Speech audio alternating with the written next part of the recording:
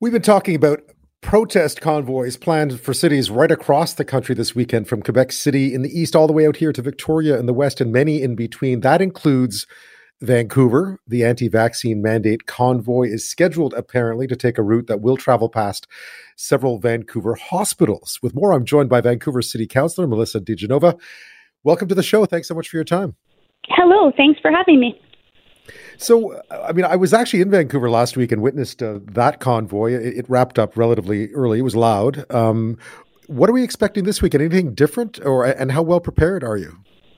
Well, I have every confidence in our Vancouver Police Department. They do excellent work, and I'm sure they're very prepared for this. I have been hearing from residents that there is some angst and anxiousness over this, especially considering what we've been hearing out of Ottawa recently. With more of the violence, and I'm not sure that this group really has the public support that they once did. Unfortunately, it may not be them.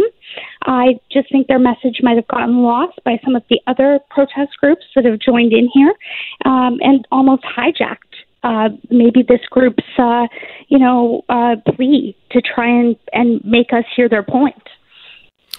For a city like Vancouver or any other major city in this country, how well prepared are we to handle these sorts of events? I mean, I know we see lots of protests, but these seem to have been bigger. They involve vehicles. They're a little bit different than some of the stuff we've been in the past. Do you feel confident that we've been well prepared for these sorts of things, say in Vancouver? I feel Vancouver is very well prepared. We're no stranger to protest here in Vancouver.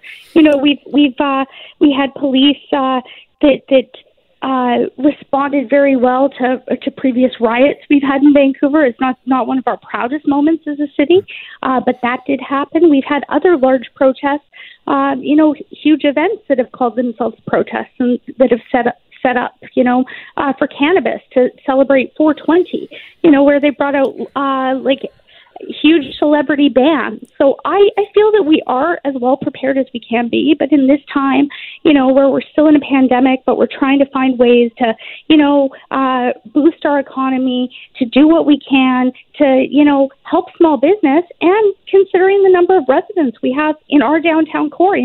Vancouver is much more densely populated in our downtown than many other cities across Canada that are facing this. So, that's a concern to me, because I think there's unintended consequences, be it first responders trying to get to calls who might not be able to.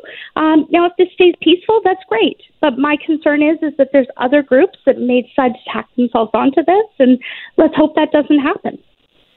One of the things we've been reading a lot about across the country is sort of a new focus on the safety of hospital staff, of hospitals being on a target list to some extent.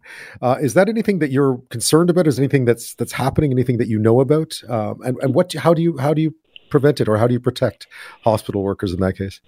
Well, we've had issues with that at some of our biggest hospitals in Vancouver. And, I was really proud of our province to come out with legislation saying that, this would not be tolerated, especially if there was any type of action that was hindering or stopping hospital workers from getting to work, or people accessing our hospitals. So it's part of our legislation and our law now in BC.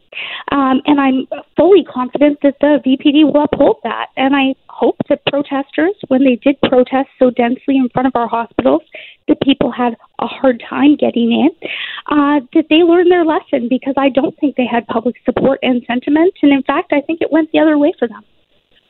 I'm speaking with Vancouver City Councillor Melissa De Genova about a protest plan for this weekend right across the country, including in Vancouver. Just to shift gears slightly, I mean, within the city of Vancouver, the impact, and I know because I go quite often, the impact of the restrictions has been significant. How soon would you like to see some of the mandates start to lift so that business can get back to normal? Well, I think we're trying to find that balance of a safe way to move forward. And every time we seem to find a way to get up, it seems that we're back we're fighting a variant or something else is happening. We've seen small businesses brought to their knees. We've seen people lose their jobs over this. We definitely have to find ways to move forward, but also make them safe. And, this type of anxiousness and angst doesn't help when people aren't going to come to our downtown core. When people who live in our downtown core, I think about Ottawa, it's less than 10,000 is my understanding that live in the actual core. But in downtown Vancouver, we're talking about over 100,000 people who live downtown, whose lives will be disrupted. We have a major hospital downtown. So there is concern there. But I think when we're talking about big picture, people have to have the right to protest. It's a fundamental right and freedom. But people also have to have the right to move on with their lives and feel safe walking down their streets. And, that's something I feel really proud about in the city of Vancouver. That, we've been able to do that. And that's why I've always called for us to maintain that level of public safety. At the same time, we have to, listen to our provincial health officer. And here in BC, it's become a bit of a motto. Dr. Bonnie Henry has coined the phrase, be kind, be safe, and be calm. It's become a bit of a motto for us, here in BC and in Vancouver. But I think that's what we need to do is find a way forward here that's safe, because we do have, our numbers are going up on the number of people dying, the number of people in ICUs again, and we see them go up and down.